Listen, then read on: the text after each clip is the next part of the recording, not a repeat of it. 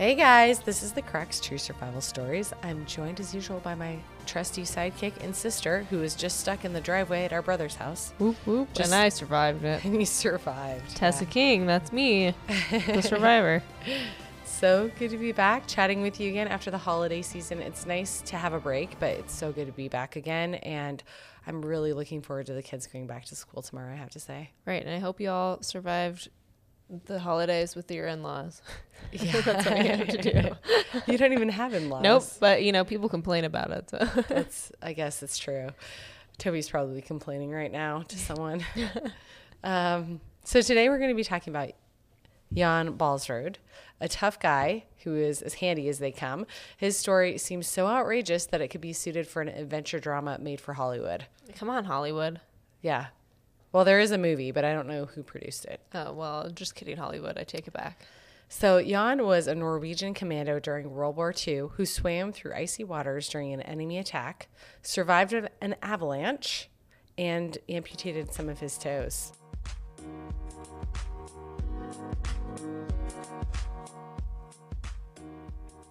Norway had remained passive during World War I and had not engaged in the war efforts. When Hitler and the Nazi Party started taking the world by storm, Norway was hesitant to become involved.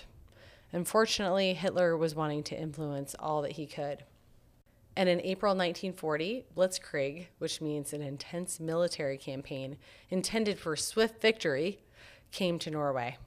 Norway, having a host of natural resources as well as a naval stronghold in the North Atlantic, was an attractive area to the Nazi forces. By 1943, Norway was occupied by Germany. Norway didn't take back control of their country until 1945. There were some Norwegians that welcomed the Nazi Party, but that was the minority. There were many Norwegians who bravely fought against the Germans in underground resistance groups. Company Linge, also known as Norwegian Independent Company 1, was one of these groups. The name Company Linge was named after its leader, Captain Martin Linge. The men of this group were trained in Scotland and were supported by the British Special Operations Executive. They returned home to their native land to work against the Nazis by conducting raids and sabotaging them whenever possible. There were a lot of people that were a part of the resistance that weren't necessarily as organized, or at least that's the way it sounds as I was going through things.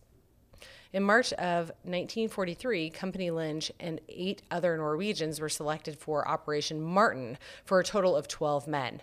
The plan was to eliminate a German airfield control tower using 8 tons of explosives. That's a lot.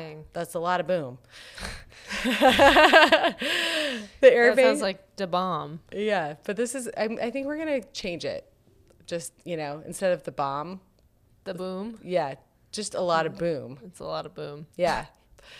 The airbase was located in the northern Norwegian town of Bardufoss. Okay, Bardufoss. Okay, guys, I just want to say an apology to the Norwegians because I will not pronounce anything correctly, and I'm so sorry. Our brother would be so disappointed in you. He should probably be here right now, and he could just correct me as we're going along. I know, what a loser. So he lived in Norway for his senior year in high school. And he has been back multiple times. And he speaks almost fluent Norwegian. He would probably say fluent, but I don't know. Yeah, I mean, take it with a grain of salt. We wouldn't know any better. We wouldn't know any better. Anyway, I digress. So that was the first part of this mission, of course, was to take their a lot of boom and blow up this airfield control tower. The second act of the mission was to recruit Norwegian resistance fighters. The story goes that one of the resistance commandos made an attempt at contacting a local resistance member, and in a twist of fate, spoke to an individual with the same name, a local shopkeeper, someone who is implicated in reporting the details of the conversation to the Gestapo. Ugh. So it's basically over before it even begins. Yeah, that's so sad. There are reports of the shopkeeper being a German imposter. I don't know. Maybe they were a Norwegian imposter. That makes more sense. Yeah. They were pretending to be Norwegian, maybe part of the resistance, when really they were part of the Nazi group. Mm-hmm. I don't know. Anyway. In any case, when the group learned of that, so when the group of Norwegian fighters, Operation Martin, the ones conducting Operation Martin, I should say, once they learned it had failed, They hopped back into the fishing boat, the M.K. Brantholm, which contained their explosives, and they attempted to escape, which I don't know if that was the right move to make, but I don't know what their other options for escape really were. Unfortunately, they were intercepted and attacked by a German frigate, which is a warship. And it was the Romboot R-56 in a fjord near an island off the coast. They decided that the best course of action was to blow up their own vessel instead of turning it over and turning themselves into the Nazis. That's a lot of boom. That's a lot of boom, yeah. After lighting a time-delayed fuse, the group tried to escape again and threw themselves into a dinghy. And you can imagine what occurred next. Of course, yes, the ship exploded. But the Germans opened fire on the group, and the men all ended up in the icy water. Horrible. The Nazis pulled the men from the water, that is 11 of them. These men were handed over to the Gestapo and executed. Oh. If you remember correctly, the group had 12 men to start. So what happened to the last man? Well, one of the men was not apprehended. He happened to be the hero of our story, and he was a skilled, determined, and perhaps lucky to have saved his own life. I say perhaps lucky because you haven't heard the rest of the story yet. And this individual was Jan Baalsrud. Our story is about Jan, so a little bit of information about him before we dive deeper into the story. Like he did into the icy waters. Jan was born in Oslo, and his family moved to Kolbotn in the 30s, and he was there until the 50s. He graduated in 1939 and studied to be a cartographical instrument maker. So for mapping maps. Yes. Yeah. I think, tools used in the act of mapping. I don't know. In the act of cartography? Yeah. I mean, I guess the cool thing is he probably had a good understanding of topography, would be my guess. So Baalsrud fought in the Vestfold during the German invasion and then escaped to Sweden, where he joined the British Legion, who trained him to be a spy. He went to Norway 3 times as a spy. On the 4th attempt, he was apprehended, and he was tried as a spy and served 3 months in prison before he was expelled. That's not so bad. No, it could be so much worse. It could be execution or something. Yeah. He spent the next 6 months traveling to the Soviet Union, Africa, and the U.S., and he ended up in Scotland. I don't know if this was just like travel for pleasure or what. I'm not really sure. Reconnaissance. No specifications there. So this is when he was recruited by a special operations executive and became a part of Company Lynch. He was trained in intelligence and sabotage operations. At the time, he was 25. He had been prepped to conduct an underwater demolition during Operation Martin. He was supposed to swim to some seaplanes at the airbase to place magnets that would destroy them. So we know he's an adept swimmer. Yes. He was trained to do this. Mm-hmm. He had a specialized skill set for surviving conditions that he experienced following the destruction of the team's dinghy, AKA swimming in cold water, probably for prolonged periods of time underwater. Otherwise, they would have shot him down before he got to shore. You know what else I learned from you is that you're not dead until you're warm and dead. That's true. That's a very good point. So back to the dinghy in the ice-cold waters. At the point that the Germans were attacking the dinghy, Baalsrud dove into the Arctic waters and he swam to shore. He was missing a boot. He was drenched. Clearly, he was freezing. He found a ravine and he just hunkered down there and waited. The Germans were aware that one of the resistance members had escaped, and they tailed him. Baalsrud ended up shooting one of the pursuing Germans with his Colt revolver, killing him. He had that through the water? Apparently. Maybe it was in his pants or something, or maybe he had a backpack. I don't know. I don't know what was on his person in the time that he dove into the water, but yeah, good point. Obviously he had it. Otherwise he'd be dead before. This would be the end of the story. Sure. So there's clearly chaos on the water with a fishing boat explosion and the German gunfire.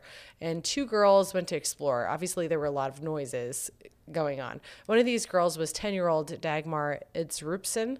She was interviewed in 2016 by the New York Times, and she stated that Jan was ice cold and had totally frozen uniform. It was just frozen in place on his body.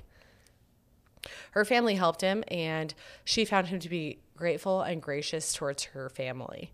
He stayed for a short time, and he knew the Germans would be pursuing him still, and he didn't want to endanger anyone in the effort to help him. So Jan made a plan to travel to Sweden, a neutral country. He knew he was going to be turned over to the Germans if he went there. There were many individuals that Jan had to rely on to make this arduous journey. He made a point to never indicate where he was going or where he'd come from in order to protect those who were brave enough to be willing to help him. So he went from one family to another and village to village on his travel to Sweden. Tessa, you should put a map of his journey on our Instagram, okay, just so people have a general idea of how far he traveled. So he was greeted with kindness from fellow countrymen who gave him food, shelter, and new boots as well as skis. So the good news was there were a lot of Norwegians that were on board with helping him and weren't at all supportive of the Nazi party.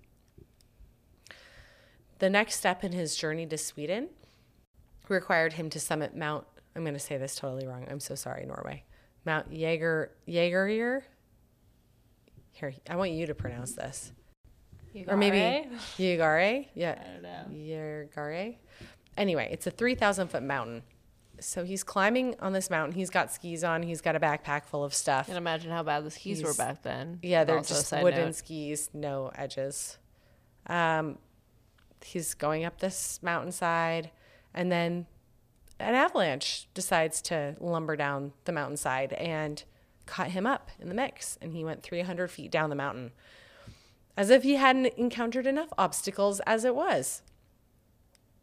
Can't catch a break. No. Thankfully, he was only partially buried, but he did lose his boots, his skis, and his food, and he was left with a concussion and suffered from cold exposure and snow blindness. So at first I was like, I don't know what snow blindness is. Is that just because of like the UV or? Yeah, it's photokeratitis. Wasn't that kind of what happened to Beck Weathers? Yes. So it's a painful eye condition that is caused by exposure to UV rays. Basically, it's a sunburn of the cornea. No, thank you.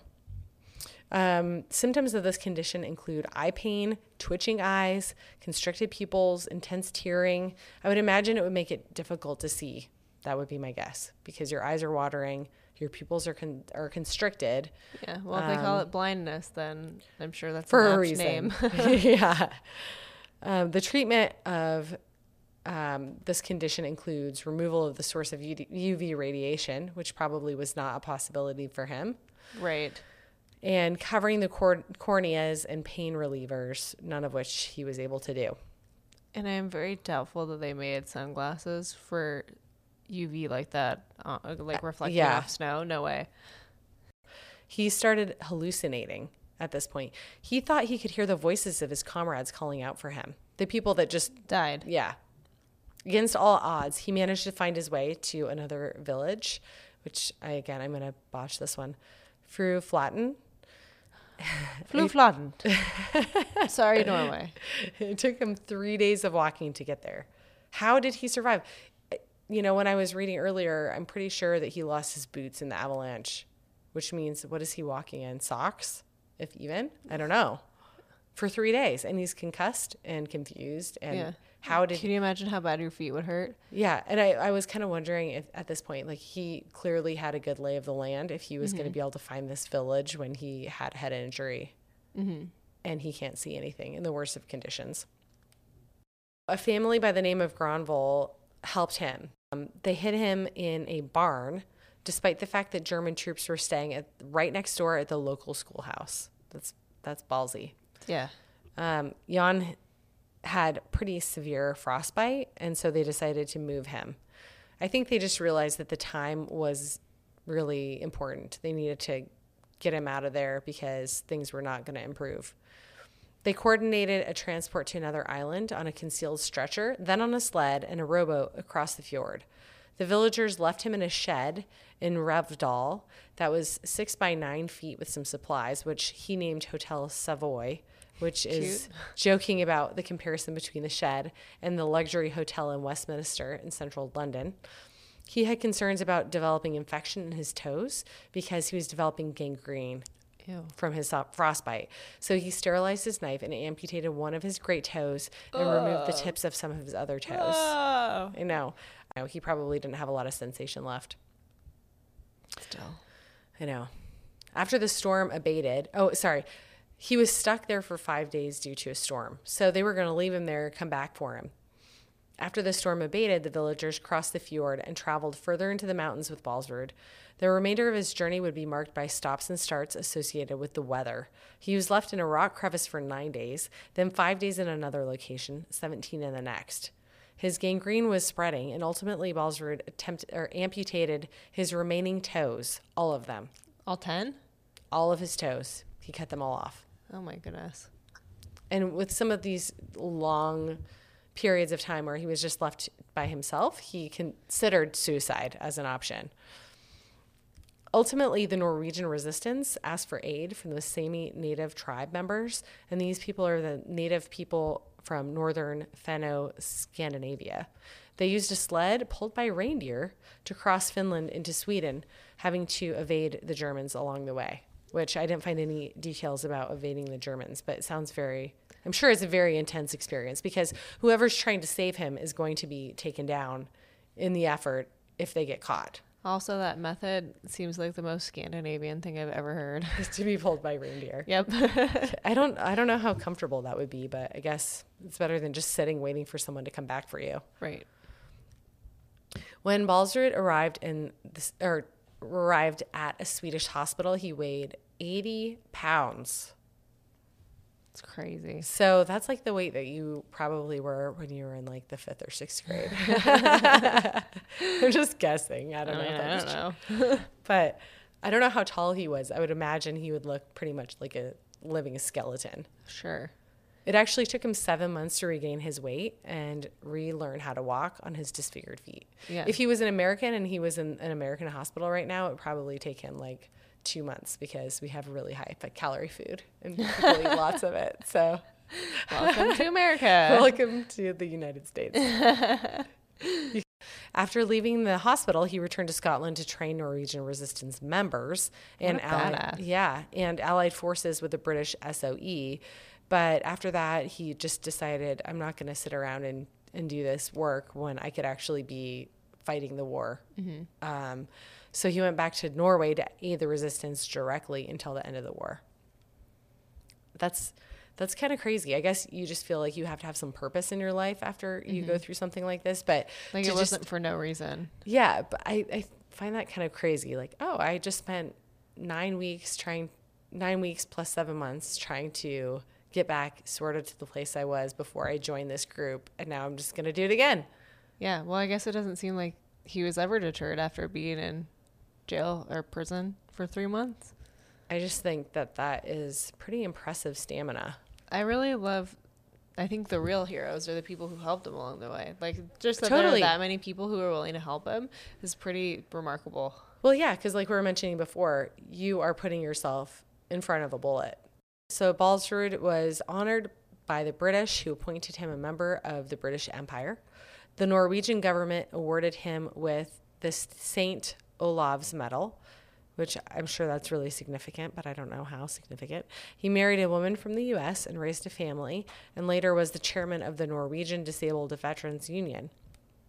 He died pretty young at the age of 71, and interestingly, his ashes were buried with one of the Norwegian resistance members who helped him survive his arduous journey, this guy named Aslak Fosvold. Sorry, guys. Anyway, he wanted to be buried with this other guy from the Norwegian resistance instead of his family. Interesting. Yeah. If you have further interest in this story, there's been some films created on the topic, including a movie called 9 Lives, which is from 1957. That might be a hard one to come by. I don't know. Maybe YouTube. The 12th Man in 2017, and some books and other documentaries. There is a march in Troms, Norway, every year to celebrate Baalsrud. This is a pretty cool story anyway, just because you don't hear much about those countries during the war. And like, I feel like you always hear about England, Russia, I mean, I guess UK just in general, but US, of course. Yeah. But never the Scandinavian countries. That's true. So I like to hear it. There are, I think, some people that have done the route that Jan traveled, and I don't know how many miles it was, but Interesting. yeah. So anyway, that's what we have for you today. And next week, we're going to have an interview with someone who survived a really crazy hurricane. So it should be fun. Stay tuned. You're going to love it. Stay tuned.